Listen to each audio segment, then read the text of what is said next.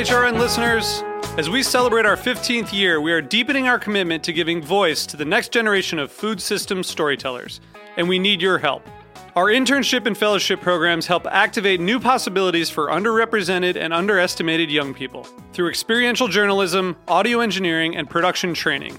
Through these unique programs, HRN helps food equity stewards build essential workforce readiness skills that expand their potential and foster economic mobility. Please consider supporting these critical programs. And with a minimum donation, you can be entered to win a dinner for two at an amazing restaurant in one of 8 cities and tickets to a concert at a great venue in one of those cities. We have incredible partners across the country who have donated, as they also share our passion for helping to educate the next generation of food systems storytellers. Check out heritageradionetwork.org/15 to donate and enter to win today. That's heritageradionetwork.org/15 to donate and enter to win today. And make sure you donate before March 31st. Thank you. Thank you for listening to Heritage Radio Network. We're kicking off our end-of-year fundraising drive with a special discount offer from our partner, Heritage Foods USA, an online farm-to-table butcher shop specializing in heritage breed antibiotic-free meats. Donate to Heritage Radio Network before Sunday, December 4th at heritageradionetwork.org/donate, and we'll send you an exclusive discount code for 10% off all Heritage Foods products. Help ensure another year of great food radio, get 10% off delicious and sustainably produced meat, and support small family farms all in one shot. How's that for a holiday miracle? Head to heritageradionetwork.org/donate by Sunday, December 4th to make your contribution. Hi, this is Greg Bresnitz, one half the host of Snacky Tunes. We have had the honor of being nominated by Taste Awards for Best Radio Show and Best Podcast. Please head to bit.do/STVote in order to vote for Snacky Tunes and other food favorites. Once again, that's bit.do/STVote. And a big congratulations to Heritage Radio Network for being nominated into the Hall of Fame. Thanks so much. We really appreciate it. Today's program was brought to you by Roth, Wisconsin, makers of the world's best cheese and pioneers in the U.S. artisan cheese movement. For more information, visit rothcheese.com. This is Mike Edison, host of Art, Senses, and Seizures. You're listening to the Heritage Radio Network, broadcasting live from Bushwick, Brooklyn. If you like this program, please visit heritageradionetwork.org for thousands more. We talk about food, we talk about music, with musical dudes. Finger on the pulse, Snacky Tunes.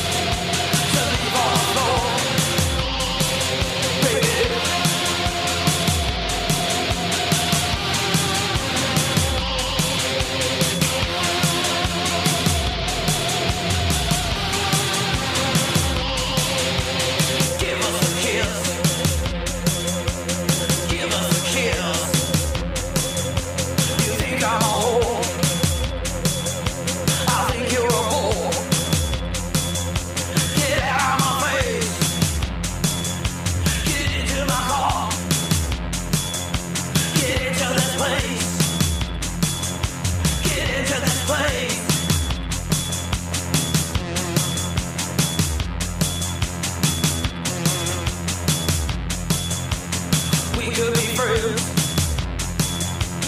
We could be friends. We could be friends.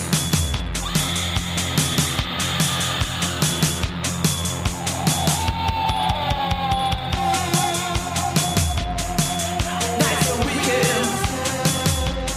We could be lovers. Nights and weekends. We could be lovers. Nights and weekends. Nights and weekends. Nights and weekends. Baby. Baby. Baby. Baby.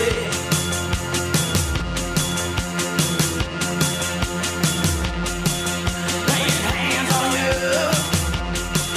Laying hands on you. Laying hands on you. Laying hands on you. Laying hands on you. Laying hands on you. Laying hands on you. We're laying hands on you. Laying hands on you. We're laying hands on you. We're laying hands on you. We're laying hands on you. Baby.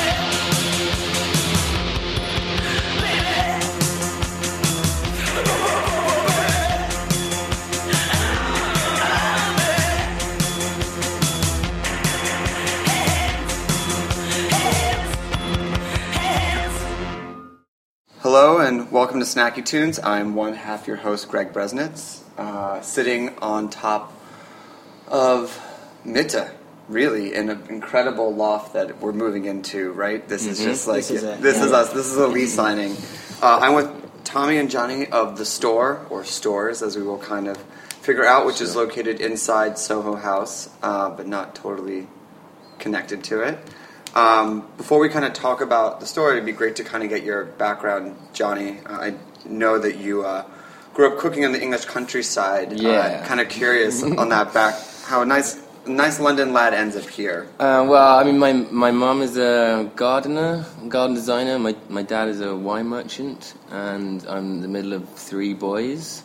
And I mean, food was just a very big part of our growing up. We were always like picking veg from the garden, having people to stay, people walking in and out for dinners, and generally sitting down at the table was kind of the focal point of the day. And I just kind of started cooking, from a young age, just helping my mum and doing like sandwich competitions with my brothers, and that's how I first kind of got into food. Sandwich competition just between the three brothers. Okay, Yeah, exactly. What was the winning sandwich? Well, I mean, it was always quite competitive and quite heated. Obviously. Who Who was the judge?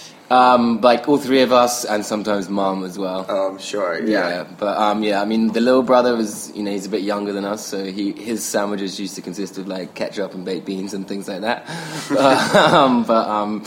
We had some, we put a lot of effort into these sandwiches. But that's kind of the first time I got into taste and flavor, and really kind of making the effort with food a little bit, and using like nice produce in order to actually get like a nice result. And would mom let you go into you said she was a garden designer, would she actually let you go in and kind of like ransack it, or it's like, this is the boys section, do not touch Well, mom's no, side? I mean, like the herb and veg garden was open to everyone. Okay. There were some flower beds that, our football pitch got smaller and smaller as the years went by, and those flower beds were often the series of many an argument. But in terms of herbs and veg stuff that we used to cook, it was, open to everyone to go and grab. And you said your dad was a wine merchant, which is pretty amazing. So, I mean, that obviously must have had some influence on you as well from, like, Yeah, absolutely. I mean, I think, like, his dad was a perfumier, I don't know, sorry. And then, so obviously that involves, like, smell and taste. And then my dad got into the wine business, 40 years ago, and Worked for set up a big importer of wine in London, and we were he was always making us try things from a very young age. I think I had my first glass of champagne age 8 or something like that, and I think that kind of focus on quality and how things taste and how they can change, from the air or things like that was a really big part of my influence in food and also wine as well. I mean, that's an unbelievable pairing, if you will, between the mom and the dad of getting you ready for what became your career. Yeah, absolutely. I mean, I have never undertaken any formal training as a chef. I've never been to cooking school, had a cooking lesson, or actually worked in a professional kitchen.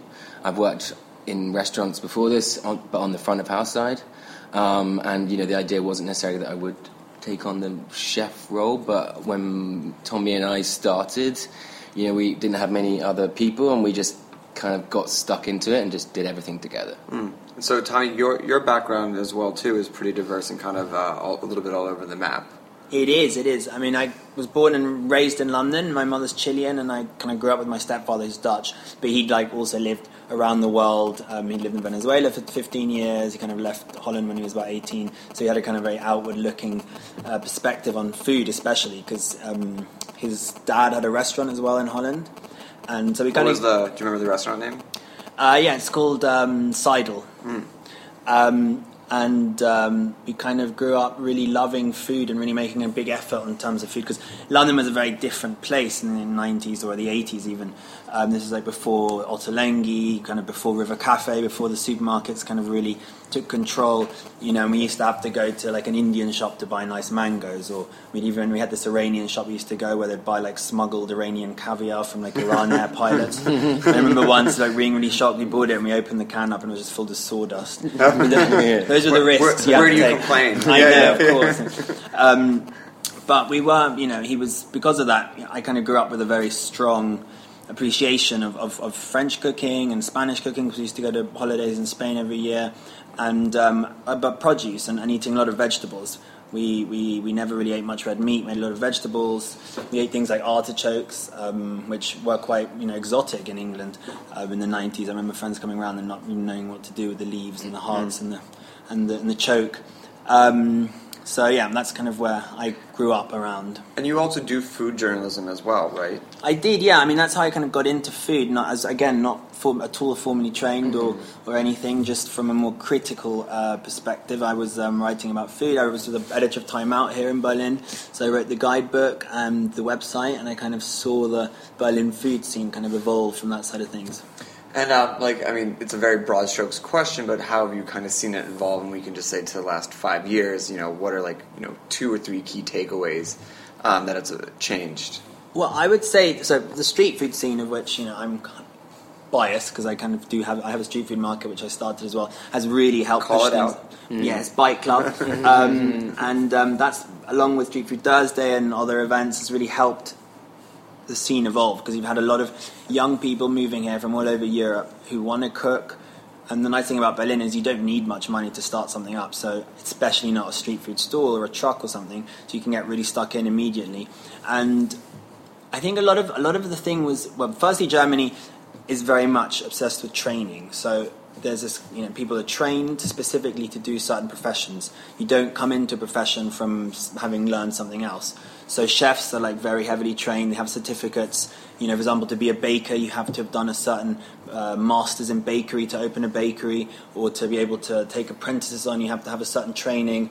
So it kind of took this big movement of young people that has kind of basically happened since the recession, because people who come from Spain and Italy with a lot of skills and a lot of food knowledge, to places like Berlin and Germany where there's a bit more of a kind of stable economy, and just got into it and not cared about regulations or training, and so that's really moved things along in terms of the street food scene. And then, so how did you two connect? Well, we actually used to hang out when we were 17. Oh. Sort of, yeah. I mean, not very close friends or anything like that, but a few parties that we both went to, and kind of knew quite a lot of mutual people. And then when I got kind of asked to move to Berlin to help set up the store kitchen in the stores, I needed someone who knew the Berlin food scene, who knew suppliers, producers, knew kind of what the kind of populace wanted, and knew where they wanted to take a new concept too. And kind of by chance, Tommy was coming in to talk to the guys who set up the stores about events with his street food market and other things as well. And he walked in. Obviously, we recognised each other, and the boss was like, "Oh, that you guys know each other. That kind of works." Yeah. And then we just kind of got stuck into it together, and that's it's kind of strange how things work out that way, but that's often always quite a good sort of foundation for things moving forward well. I mean, if I have my count right, you have a writer, front of house experience, wine, food, pop-up events. Like between the two of you, that's like pretty much all the ground that you would need to cover. So what were early days like? What were kind of like, the beginning of the concept? And we can talk how it is now a little bit later, but just, set the scene a little bit. And what year was this? Well, it was late 2014. Yeah, exactly. And we were doing a sort of very soft opening here. The place was still, almost half built. I mean, there's not much building having gone on. It's mostly furniture, but we were in the back cooking off a home induction stove, which was just there as a sort of part of a show kitchen, as part of a co-working space. But we started working off that and did everything there, all the prep, all the cooking. We had very little facilities, but we worked with that, and that kind of very much fed into the concept we wanted to do, which was a lot about raw and a lot about salads, a lot about soups and broths and braising. So these are things that you can do without needing a full service kitchen or extraction or anything heavy. So the beginning was mostly the struggle of finding suppliers, which is one of the key issues in Berlin. The infrastructure, the supply chain to get good products from the countryside or from organic farmers or from small suppliers. So that was that, and then it was us doing a lot of veg prep. Yeah, I mean, obviously the stores, as part of the store kitchen is part of a wider concept, and our ideas and what we wanted to do was kind of slightly dictated by what they wanted in their space, but very much it kind of been a collaborative experience. And it's about things like it's a healthy kind of concept, but it's not health as abstinence. You come in. But Johnny had also just done a naturopathic. Yeah, diploma, so it's coming from a slightly. Yeah, I mean, I studied a bit of kind of natural. He'd been in LA for 3 months. So yeah, he came back just juicing. He came back with this. No, I mean, I don't know whether juicing is what you need to do these days, but yeah, I mean, it's about things that people want to eat, fresh, delicious. It makes you feel good. It's not heavy. It tastes good. It's hard to get a salad in this town. Right. Especially for lunch. There's not many lunch options, and most of them consist of falafel. So getting a good, clean, raw salad that doesn't weigh you down, that doesn't make you feel heavy, but it does have whole grains in it, so it's filling, and it's got spices, so it's got some flavour or acidity or oils, and that's basically what we were trying to. Yeah, I mean, we tried a lot of different things probably at the beginning, but as it was dictated by the setup we had, so we couldn't cook eggs to order in the morning, that kind of stuff, and so it was just about a lot of getting nice veg and prepping them nicely and coming up with nice combinations and working with any little local things that we could find that week, some forage stuff. Some smoked fish one day, some nice cheese the other day, basically, and just being quite nimble with what we had, and being able to change the menu from one day to the next, quickly depending on what we could get, and still kind of making it delicious. And we had a very small fridge. Yeah, which is nice. It's good. It means you're exactly as Johnny says, dynamic, nimble with the produce and spinning things. And yeah, I mean, even today, if we change the menu daily, if I can get nice beetroot, or even I've got excess beetroot in the fridge and we want to use them whilst they're fresh, and we try not to waste anything, so we do a lot of changing of the salads, changing of the lunch menu, just depending on what we've got in the fridge, what we can get, and I think that kind of keeps it kind of fresh and nice and keeps us on our toes as well. All right, well, we're going to take a quick musical break, and we're going to come back and talk about suppliers and the produce supply chain that you talked about. Yeah. We'll be right back on Snacky Tunes.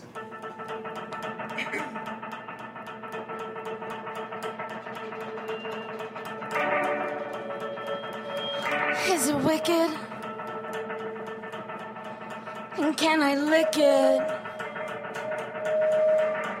Would you taste my bloody feet? Testing the limits of intimacy.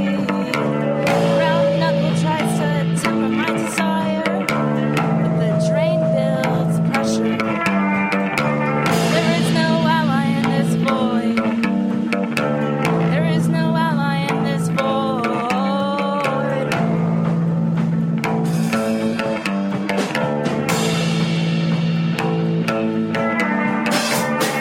Constructing history, constructing empires. Constructing history, constructing empires. Constructing history, constructing the empire. How you dead, boys? How you dead, boys? How you dead, boys, boys?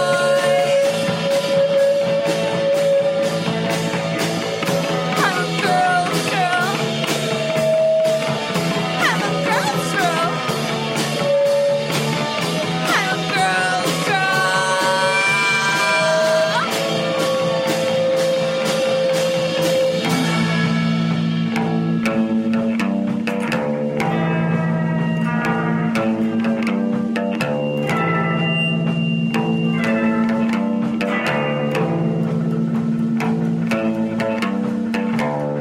Who draws the shape and what bends it? Who draws the shape and what bends it? A funeral pyre. A funeral pyre.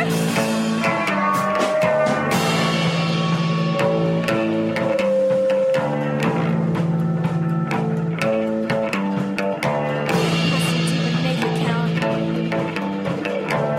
Pressing deep and make it count. How you dead, boy? How you dead, boy? How you dead, boy, boy?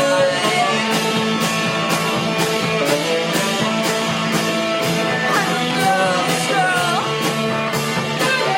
I'm a girl's girl. I'm a girl's girl.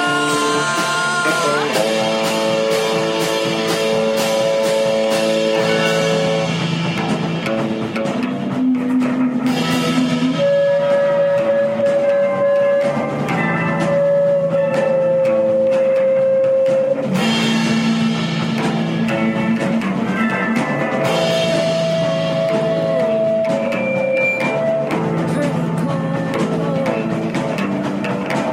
I can absorb as much as I can. I can absorb as much as I can. Let this wash over me. Let this wash over me. How you dead, boy? How you dead, boy? How you dead, boy, boy?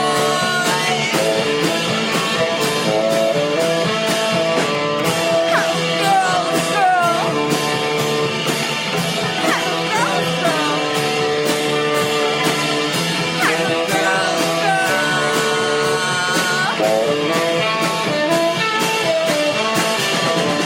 How you dead, boy?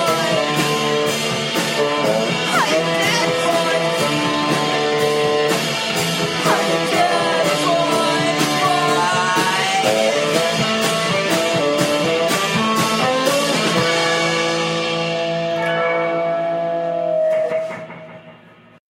So one of the things that you mentioned was, establishing supply chains here and how difficult it was, and I thought it was really interesting. Like, you call out your suppliers when it's like almost in the same breath as some people will call out their coffee maker where they get their wine for, but you really go out of your way to like name check and shout out everyone. So it'd be great to hear kind of like what you were maybe kind of up against and how you were able to find the suppliers in here, and are they German? Do they come from outside the country? And just the process of how you put your chain together. I mean, what we're up against is a very kind of established industrial supply chain, as opposed to, I mean, here in Germany, Germans as a kind of average, spend the least on groceries in Western Europe, even though they have some of the highest income. Supermarkets here don't have that kind of appeal that they do, or fetishization that they have almost now in England or in America. There's no Whole Foods. There's no. They don't care about plenty. Lidl and Aldi, the budget supermarkets here, are king, especially somewhere like Berlin, which is a sort of lower household income. So there is a big supply network, but they don't have that kind of selection of produce, which places like, just from like volume of sales, England has done with Marks and Spencers and Tesco's and Sainsbury's. They've really upped their kind of the general game. And so to work with, there are incredible farmers around in Brandenburg, around Berlin, but they're also much more focused around local farmers markets. They don't have the delivery into the town, into the city, and so they don't really care about doing that. They kind of have a very old-fashioned mentality. They're like, we only want to produce what we can, and we sell what we produce already, so why would we bother driving into Berlin, which is more of a hassle than selling to you. But it took us a while. Yeah, I mean, there are big kind of pan-European or pan-Germany companies that you can order lots of different stuff from, and even organic in the sense of the word, but often these things have grown under lights in Holland or things like that. To actually get decent tasting heritage varieties, you really have to look around for small producers, and often those guys are the ones that don't really want to up their production or even deliver into Berlin or work with you guys, because they're kind of happy what they're doing, which in a way is really nice, but for us and what we're trying to do, it makes it really difficult. One of the first cheese markets I think I went to, Tommy and I found some really delicious sheep's yogurt from an hour and a half outside Berlin, and we were talking to them, asking if we could get some, even a small amount each week to use, and they basically just weren't interested, which was kind of shocking for me, having just arrived here, where in the countryside in England, everyone's so into their little artisan products, so they're really doing it to like get them out there, right? And that was kind of one of the challenges. But I think even in the short period that I've been here, it has got better. There are more people, more restaurants, more consumers, and more suppliers and producers who are interested in supplying these types of products.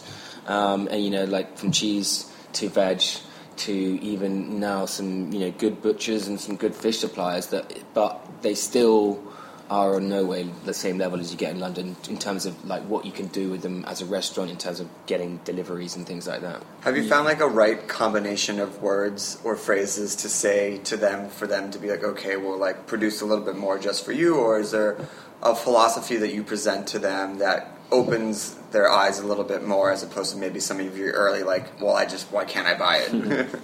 Well, I mean, places like Markthalle have really helped, because they're given homes to permanent small suppliers, younger guys like Kumpel and Keule, which is where we're buying meat for the last few months. It's a very young butcher. He's slaughtering dairy herd animals, and he's now got a permanent site there, which is one of the main issues, I suppose, is that they need somewhere to make it financially viable for them to be able to sell all day as well, not just to supply to restaurants, because there aren't enough people like us who want to buy that stuff. Most restaurants and most hotels just want consistency and volume and low prices and very low prices, especially, and the prices aren't low either. So beef is very expensive in Germany, for example. So, best thing you can do is get them in for lunch and talk to them and show them what you're cooking. We, for instance, like, where we are in terms of in Berlin, Soho House is, kind of perceived as a kind of quite elitist membership kind of community, and that can sometimes be a stumbling block for us. But then if you get them in, and the food we serve is not expensive, it's quite accessible, we're trying to get people involved and see, like, kind of educate a little bit as much as feed people. And if you can kind of communicate that to a small supplier and see your passion for what they're giving you, then usually that wins them over, I think. And then I guess it kind of can just grow from there, and they tell a friend, and they tell a friend. Absolutely. There's like, there's a sort of, the old school chefs is, you find a really good supplier of sheep's cheese and you don't tell anyone. I think nowadays throughout the world, and that's seen in our guest chef series, is people are much more willing to collaborate, share ideas. People are much more it's more of a community, the whole restaurant scene, and that's not just in Berlin. It's people really kind of like like, oh, I found this guy who does really great strawberries, you should call him up, because then if he makes more, then it's going to be easy for us, and you can share deliveries and all this kind of stuff, and that's kind of a lot of what we're trying to do as well here. And you can when we have guest chefs who come, they like cooking with them, that's like a whole part of it as well, and that's really interesting as well. So that's it is getting there, but it's still a lot of work. Let's talk about the guest chef series. You just had a really good one this past, well, I guess it's Friday, whenever this will air, from Paris. How has that evolved, and how has like the guest chef series kind of been received, given the fact that like many people are kind of saying it's a more traditional system?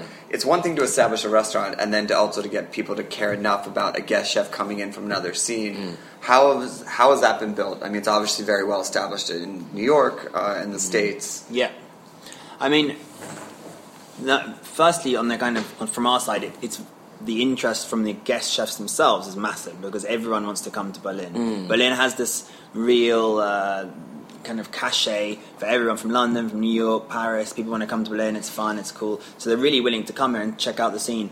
And then from the Berlin side of things, it's still quite a small scene of chefs and restaurants and food lovers and blogs, and the kind of the hype network isn't as developed as it is in somewhere like New York or London. But because of that, everyone supports each other. So when there are events and when there are dinners, people are really interested, because there's still quite big gaps in the kind of culinary map here in Berlin. So if you bring someone in who's doing something very special, that we had these guys called Cricket over from London as well previously. Cricket with a K. Yeah, of course. And they do these Indian-inspired small plates, and that's one of the major gripes for particularly British expats in Berlin, is that there is just no decent Indian food. So that was massively popular. And we recently had Taku Sekine of Dersu in Paris, who's the loveliest guy.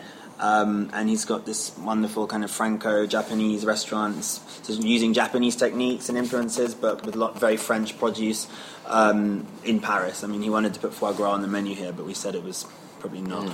It's not the place for foie gras in Berlin.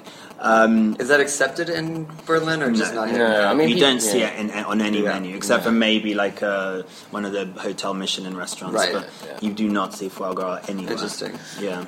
And then the sourcing, I mean, obviously it's like the one kind of trip up of Guest Chef series is that they're so also well known for their ingredients, and sometimes it doesn't work. I've been to a couple that have just like fallen very, very flat. How do you kind of help them with that? And then do you have a deep enough supply chain now? Like, we have a Guest Chef series, can you help them find this, or how does that work? Well, we just give them a list of the things we can get. Like a couple of weeks in advance. So you go back to the chef and say, this is what we have. At the moment, this is this nice stuff that we can get. We need to kind of order now for the event next week, or we need to double check things. I mean, we had, with Taku, he wanted some chive flowers. We had kind of had an offer of chive flowers like the week before, so we said that's great, or we even offered them to him, but then by the time he'd come, the chive flowers had gone, but we found some borage flowers, so we used that instead, and it's being nimble again, like we are, and that, hopefully you work with chefs are kind of into that kind of style and don't mind doing that, and so far everyone we work with has been.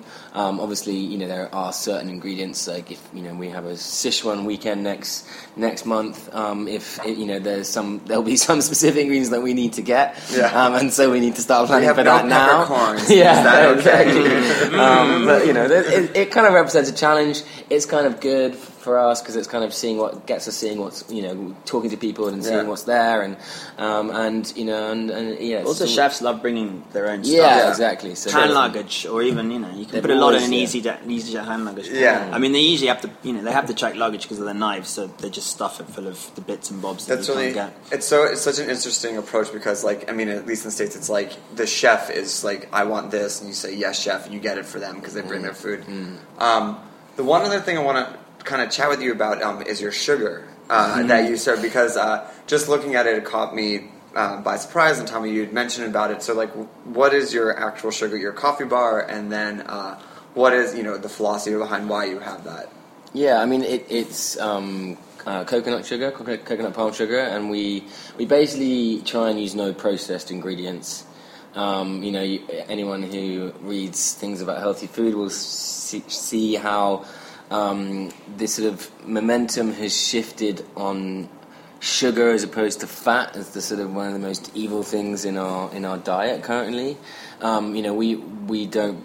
We love fat. Yeah, we love fat, exactly. I mean, good fat, obviously not unprocessed, not kind of fabricated fat. And, we don't serve, for instance, we don't serve soya milk in our cafe because of the bad connotations that comes with. And so we also don't serve, processed white sugar. And that is quite a good kind of emblem for our philosophy on ingredients. And the whole thing is, we want to, as much as possible, use unprocessed ingredients, which are, taste great and are good for you and are unique as well. Even though, lots of people are used to having white sugar in their coffee, and the sugar we use would change the flavour profile, and that people will get upset with that sometimes. But you just have to kind of stick to your guns a bit and explain it to them, and that, that's it really. Okay, last question. Call out your favorite veggie supplier and call it the vegetable that they provide for you and why. Well, Johannes is a kind of farmer we've kind of been working with, so he would need to be called out because Johannes Ertz. Johannes Ertz, lovely farm near the Polish border. Yeah, he's a husband and wife team, and he picks up from a couple of local farms exactly. as well. And interesting. He sort of like we kind of sent him a list of stuff that he will grow for us, like heritage varieties of beetroot and different tomatoes and radishes. I think I'm going to talk about radishes because for 2 years I haven't found a decent, spicy, delicious radish in Germany. And he's just sent us a load of different breakfast radishes and red radishes and white radishes, all of which have real nice flavour. Do you send him seeds? No, actually, he located them all because he has to buy his own seeds because of the organic certification. Yeah, exactly. So they have to buy it from a certain market. But yeah, I mean, I love radishes as especially this time of year, and we finally got. And he has these beautiful baby turnips as well. Yeah, actually, raw and cooked, like lightly sautéed. They're wonderful. Johannes Ertz is. Yeah, it's amazing. And he great salad. It's Mizuna, really spicy. Yeah, exactly. It's crispy leaf, beautiful. Really nice. I mean, in winter, his market report basically consists of beetroot and apples. So that's the problem in northern Germany. Yeah, but we work with that because of the other beautiful products we get throughout the year and kind of thing. And that's the issue. In winter, kind of finding nice leaves and things like that, which is grown locally or organic, whether it's certified or not, and tastes good and is interesting. That's something that really we suffer with in winter. But you just have to stick to your root vegetables and work. Work with what you've got and do your best not to kind of order from too far away and to from too big suppliers, basically. Okay. So where can people find you online, location, Instagram, Twitter, thestores.com. So thestores.com on as a website, and then Instagram, Twitter, Snapchat is thestores.com, spelt out lowercase. Yeah, I mean, we're just about to hopefully launch the Store Kitchen own Instagram. Other than that, you can find our own personal Instagrams, Johnny Collins and Tommy Tannock, and that's we're just kind of moving forward to get our own social media of just the food side of the whole concept, which is great because obviously there's a lot of things going on in there. There's music, food, fashion, all that kind of stuff on the main one, and it's kind of nice to have our own kind of local output, basically. Great. Well, thanks for taking the time to do this. Thank you, Greg. We're going to take a quick musical break, and then we'll be back with the second part of Snacky Tunes. Well, did you ever want to be, boy, out on the seaboard? All of your possessions below the deck. So when they question what's your direction, you can say south, boy, and know it's fine. Well, did you ever have a daydream that made you cry for a lovely lady to call her own? And then you ask that lady, does anyone really know me? Well, I know those worries like my own strife, 'cause I've slept alone, boy,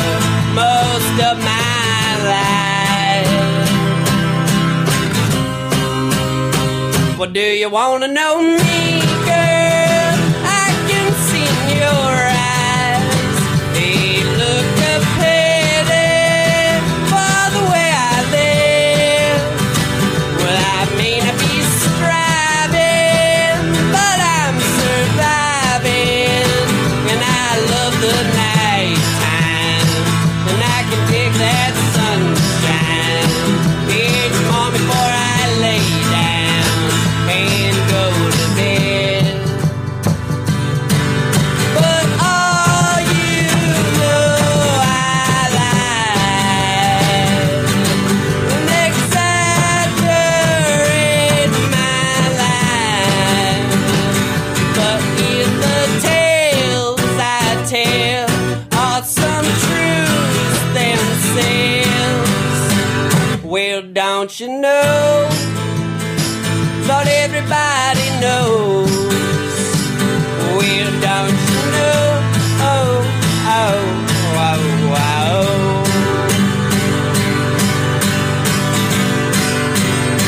oh. Well, she said, farewell, boy. You sleep too much there, and it's too cold up here. You promised me Nashville, so I lost my lady to stay to Tennessee. But I want her back, boy. Yeah, I need her here. Yeah, I want her back, boy. Yeah, I need her here.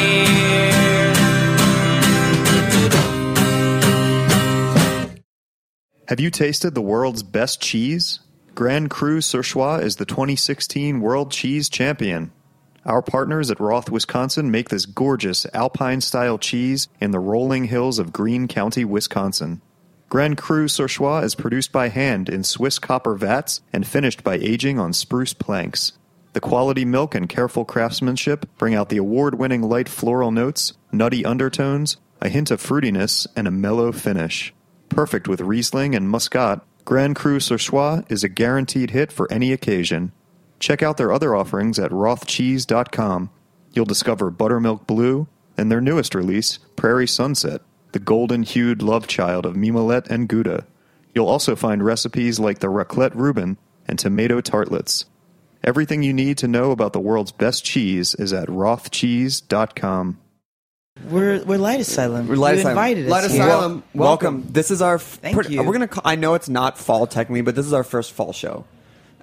It's the post. It's like post fall. Labor Day. End of summer. End of summer. End of summer. So why don't you introduce yourselves?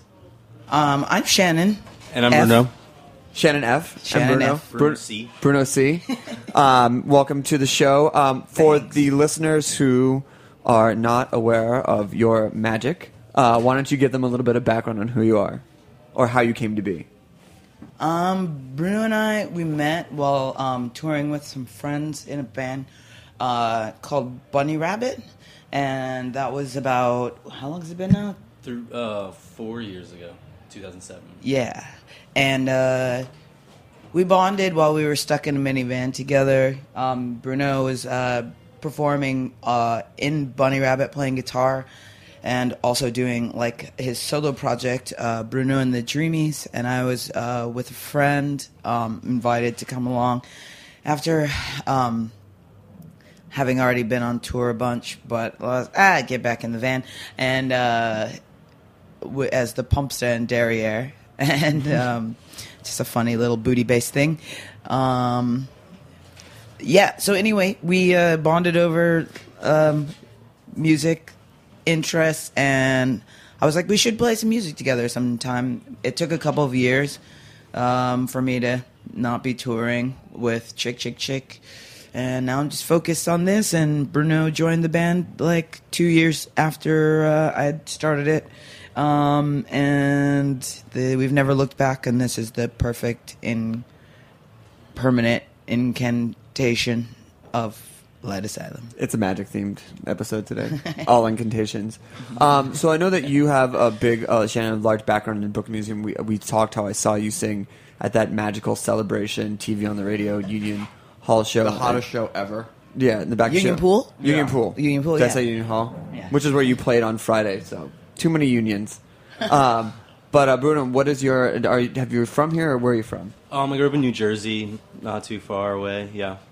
Awesome. Dirty Jers. Dirty Jers. Where do you represent? The north, the middle, the south? North. North. Yeah. Are you a Flyers fan? What? The answer is no. Are you a Devils fan? Oh, the New Jersey Devils? No. I'm not a hockey fan. Sorry. Just say you're a Flyers fan. I'm a Flyers fan. Awesome. Amazing. We just lost some fans. Yeah. Why don't we get a song in? Or gain some fans. Or gain some fans, because I know that we want to get you guys live, and they have a great setup in here. New York. We continue to like redefine what type of live setup we can do in here. Now I know we can do a bunch of synths. Really pushing the boundaries. Yeah. It's a really nice shack you guys got here. Yeah, it's shipping containers actually. If these 2 shipping containers were my apartment, I wouldn't be mad. No, I wouldn't either. It'd be yours, and it's the future. I'd put a little shower over here. Nice. And the water would be heated from the roof. I'm a really good subletter if you should ever need a subletter. We can just build like bunk beds. Looking right for into someone the to fill out one half a shipping container. Brooklyn, obviously. Yeah, $1,000 a month, utilities not included. What? No. I'm actually looking for a permanent place to live, so if there's anybody out there who knows of a good place and they're not psycho and they want to share space. What's the Twitter? They can tweet at you.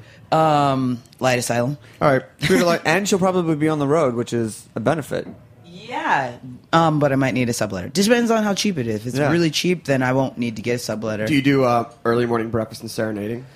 Sure, for a decrease in rent. Awesome. I do that, breakfast and serenading. All right, so what's the first song we're playing? Dark Allies. Dark Allies. Yeah. All right, Dark Allies, Light Asylum live on Snacky Tunes.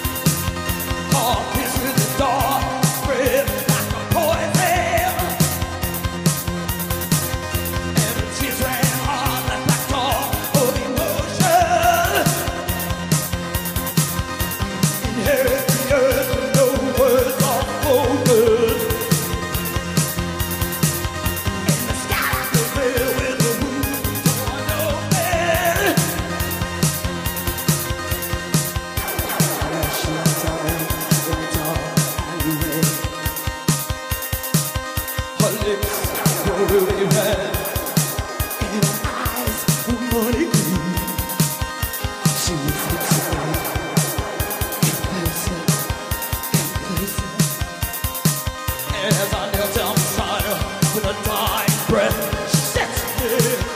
I'll wait for you for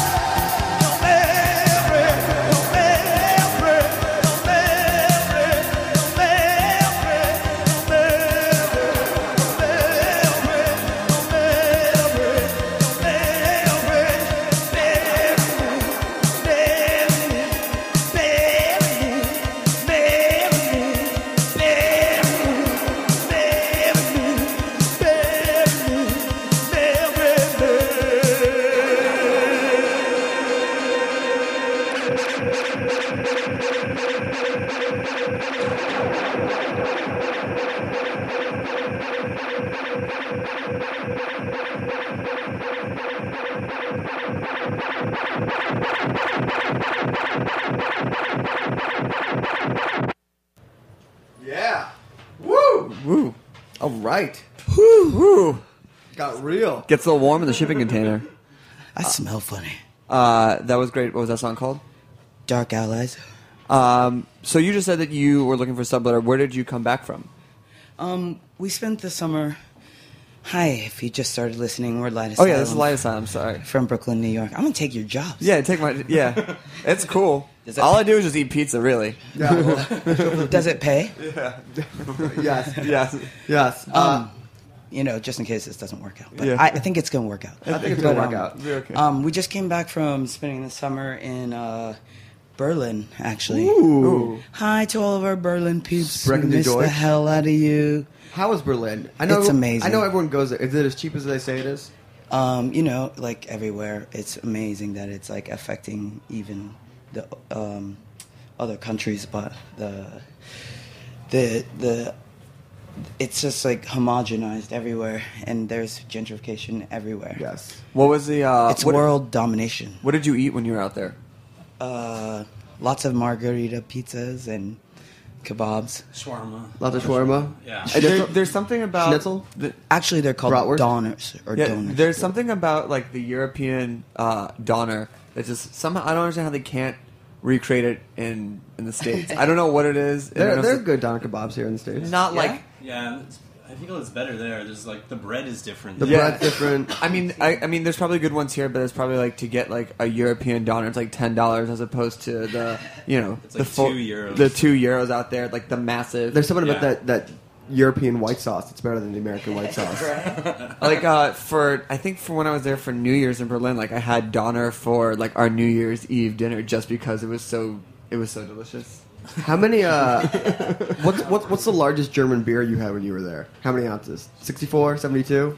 Well, not this time, but other times traveling across Germany, go to the famous Brauhaus. Oh, like, yeah. the one in Williamsburg wants to be, but like seriously, I don't know. Like, what is that? A liter? No, it's more. It's 750 milliliters. Okay, so It's like like a a wine bottle. 2-liter beer, it's like as big as your 2 head. liter beer? It's like as big as your head Does it and a come with- heavy. It's like a workout. Like, Yeah, but is it like a 2-hand lift type yeah, situation? for real. Seriously. That'd be so. The double beer mug. How handle. embarrassing would it be if like you couldn't lift your beer mug? You're like, yeah. I was like, yeah, oh yeah, sure. And you're like, I'm. That's why I have pathetically straws. weak. Oh yeah, you drink your beer with a straw. Who drinks beer with a straw? Well, when you can't lift a 2 liter beer stein, you don't have any options. But Berlin was cool. Did you guys go anywhere else in Europe? Yeah, we actually got to play. I booked a show with some heroes of ours. Actually, Bruno and I bonded over this band when I asked him if he knew who the Clan of Zymox was. He was like, I've never met anybody who knew who the Clan of Zymox was. And I was like, cool, we'll play with them someday. And so we did. In Leipzig, we opened for them. What's it like? How to was play, how was play for meeting your heroes? It's amazing. They're super sweet, like, awesome people. Couldn't believe it. You So know? you would recommend meeting your heroes? Sometimes. Yeah, Sometimes. I would say it's a. We were lucky. Yeah, I'd definitely say that it's a. I feel like it's like a pretty solid toss up, usually in like the negative direction about meeting your heroes. When you realize they're real people with their own, different Their own issues. Yeah, flaws and stuff. That's gonna name my autobiography, Heroes with Issues. Oh, that's actually Clan of Zymox is perfect. heroes issues. All right, so why don't we get another song? Let's rip another fat one. Yeah, we'll get the. Heroes. What's the name? What's the name of this one? A certain person. A certain person. Okay, so here we go. Light Asylum live here on Snacky Tunes. We came in search of the secret of immortality, to be like God, to be like and here, more human. Please is the end of our adventure. Please is the end of our adventure. Please is the end of our adventure. Please is the end of our adventure. Please is the end of our adventure. Please is the end of our adventure.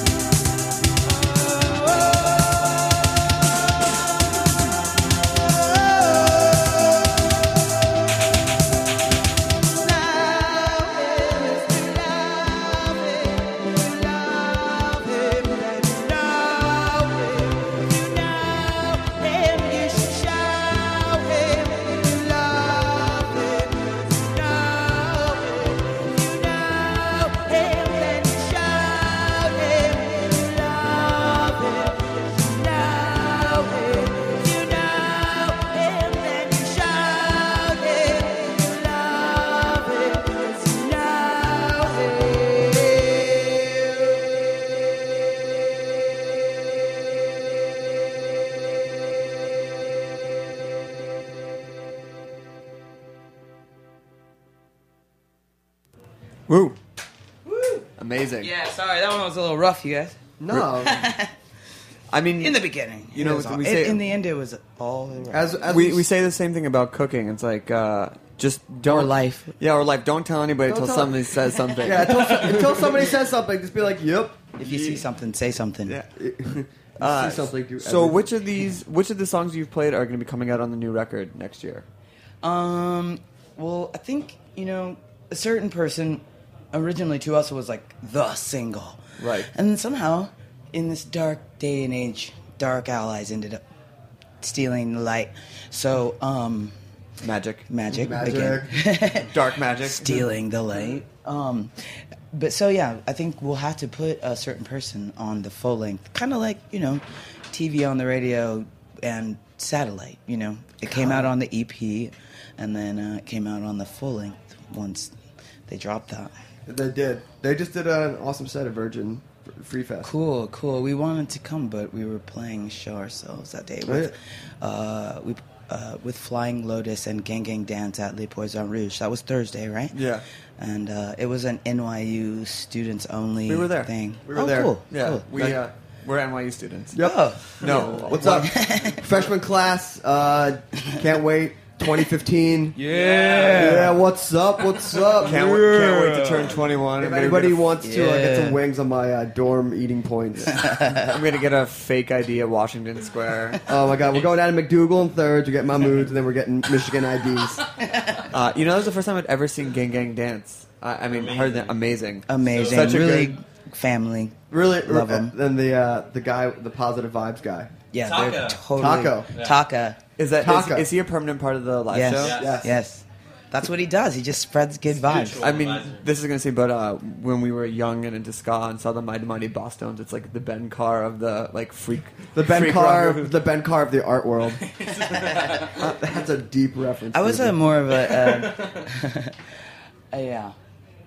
I was like a different kind of ska fan. I think Would you like a second wave? No, the first wave, wave. actually. Who was in second? I feel like it went right from first to third, and second wave was.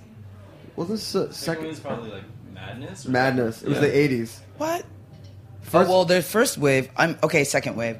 Yeah. First wave was Scatolites, like them. Yeah, like straight up from Jamaica. From Jamaica, Yeah. and the second Straight wave up. was like the English. Yeah, totally. Could you And put that's the- where I was mean, on the second you wave. could put Yeah, the for Clash. sure. I mean, Both I wouldn't put the Clash in there. But They had influences. They had That was influences the what second wave. so And great then- about England, that they were heavily influenced, from the Slits, and Yeah. Clash, and then all fast- the Selector, all those bands. Fast forward to third wave when I'm dancing up to Less Than Jake, getting fired on by toilet paper guy. So what is Gang Gang Dance has they're not straight up ska influences, but they're heavily influenced by Yeah. dub and stuff. Yeah, I mean, And they brought the dancers. I mean, what is dubstep? Sixth wave, right? It's Not a wave. It's actually 18th dimension. So you have the record coming out in spring. We're going to do it backwards because you told me backwards. Okay. November, you have the new single coming out? Or Yeah, release? Shallow Tears. We just re-recorded it, and it sounds amazing. Why the re-record? Just to give the fans something new. And the first one is straight up a demo we recorded in a space as big as your radio. Yeah, loft. Yeah. Loft apartment, Imagine your bathroom in the Boar's Head. Bushwick. Yeah. Or the Boar's Head. And then you It's that have size. something special coming out in October. October is the Mexican 100th release from the record label Mexican Summer, which is a... By the way, shout out to Mexican Summer and to Jess for setting this up. Yeah, thanks, Yes, Jess. thanks, Jess. Thanks, Mexican Summer. I can't for believe they've already had setting it up. 100. Woo! Amazing. Congratulations. That'll be out in October, and that's a split produced on both sides by Ford and Low Patton, formerly known as Games. Yeah. And, so one track with myself, Truly, and then also a lovely lady from a band of the same name, Tamarin. Amazing. That So comes out in October. we're going to get you to play one more song. Okay. We want to say thank you for coming on. Thanks for having To us. Light Asylum. Do you want to give us all the very special, where to find, where to email, where to follow? Oh, cool. You can just, if you have any inquiries about booking, you can go to our man, Avery McTaggart at the agency group in the U.S. We're still looking for a European booking agent. If you just want to write us and tell us how much you love or hate us, you can write us at lightasylummusic@gmail.com. Don't send hate mail. Don't hate. Come on. Because we don't have time for it. Really. Honestly, life is short and we don't have time for it. And we'll just not even open it. No, kidding. What if they what if they put the subject line like "We love you" and you open it up and it's like fuck it. Fuck. I mean, can I say it? Oh my gosh. Yeah, it's the internet. You got 8 seconds to delete that. And then if you want to just see a Discog, once you can go to MexicanSummer.com, and you can also go to Academy Records or Other Music to buy physical copies of our I don't understand. EP on vinyl. You don't understand? Oh, okay, vinyl. Okay. Who took the we photo have CDs on the with a EP really cover? Our friend Matthew Heiss shot that, and he's a really Great amazing fashion photographer, Matthew Heiss. And the next show? The next show is Swarthmore College in Pittsburgh. The Earthworms.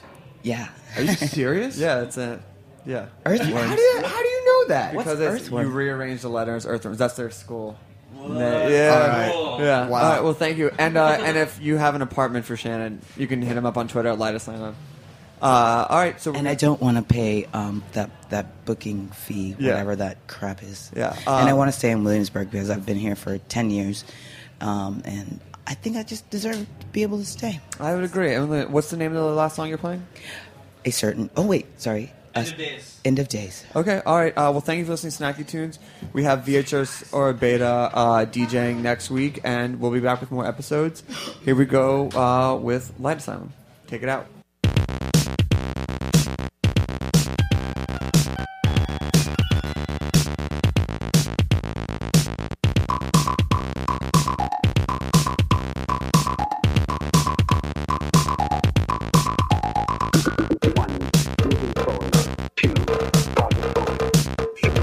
Halfway there.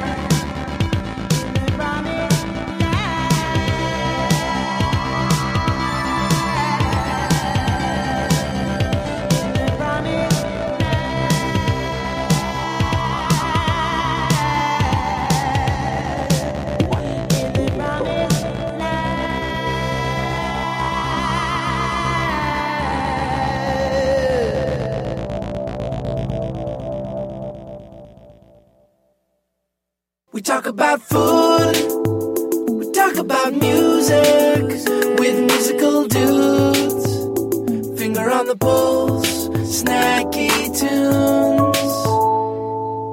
Thanks for listening to Heritage Radio Network, food radio supported by you. For our freshest content and to hear about exclusive events, subscribe to our newsletter. Enter your email at the bottom of our website, heritageradionetwork.org. Connect with us on Facebook, Instagram, and Twitter at heritage_radio. Heritage Radio Network is a nonprofit organization driving conversations to make the world a better, fairer, more delicious place. And we couldn't do it without support from listeners like you. Want to be a part of the food world's most innovative community? Rate the shows you like, tell your friends, and please join our community by becoming a member. Just click on the beating heart at the top right of our homepage. Thanks for listening.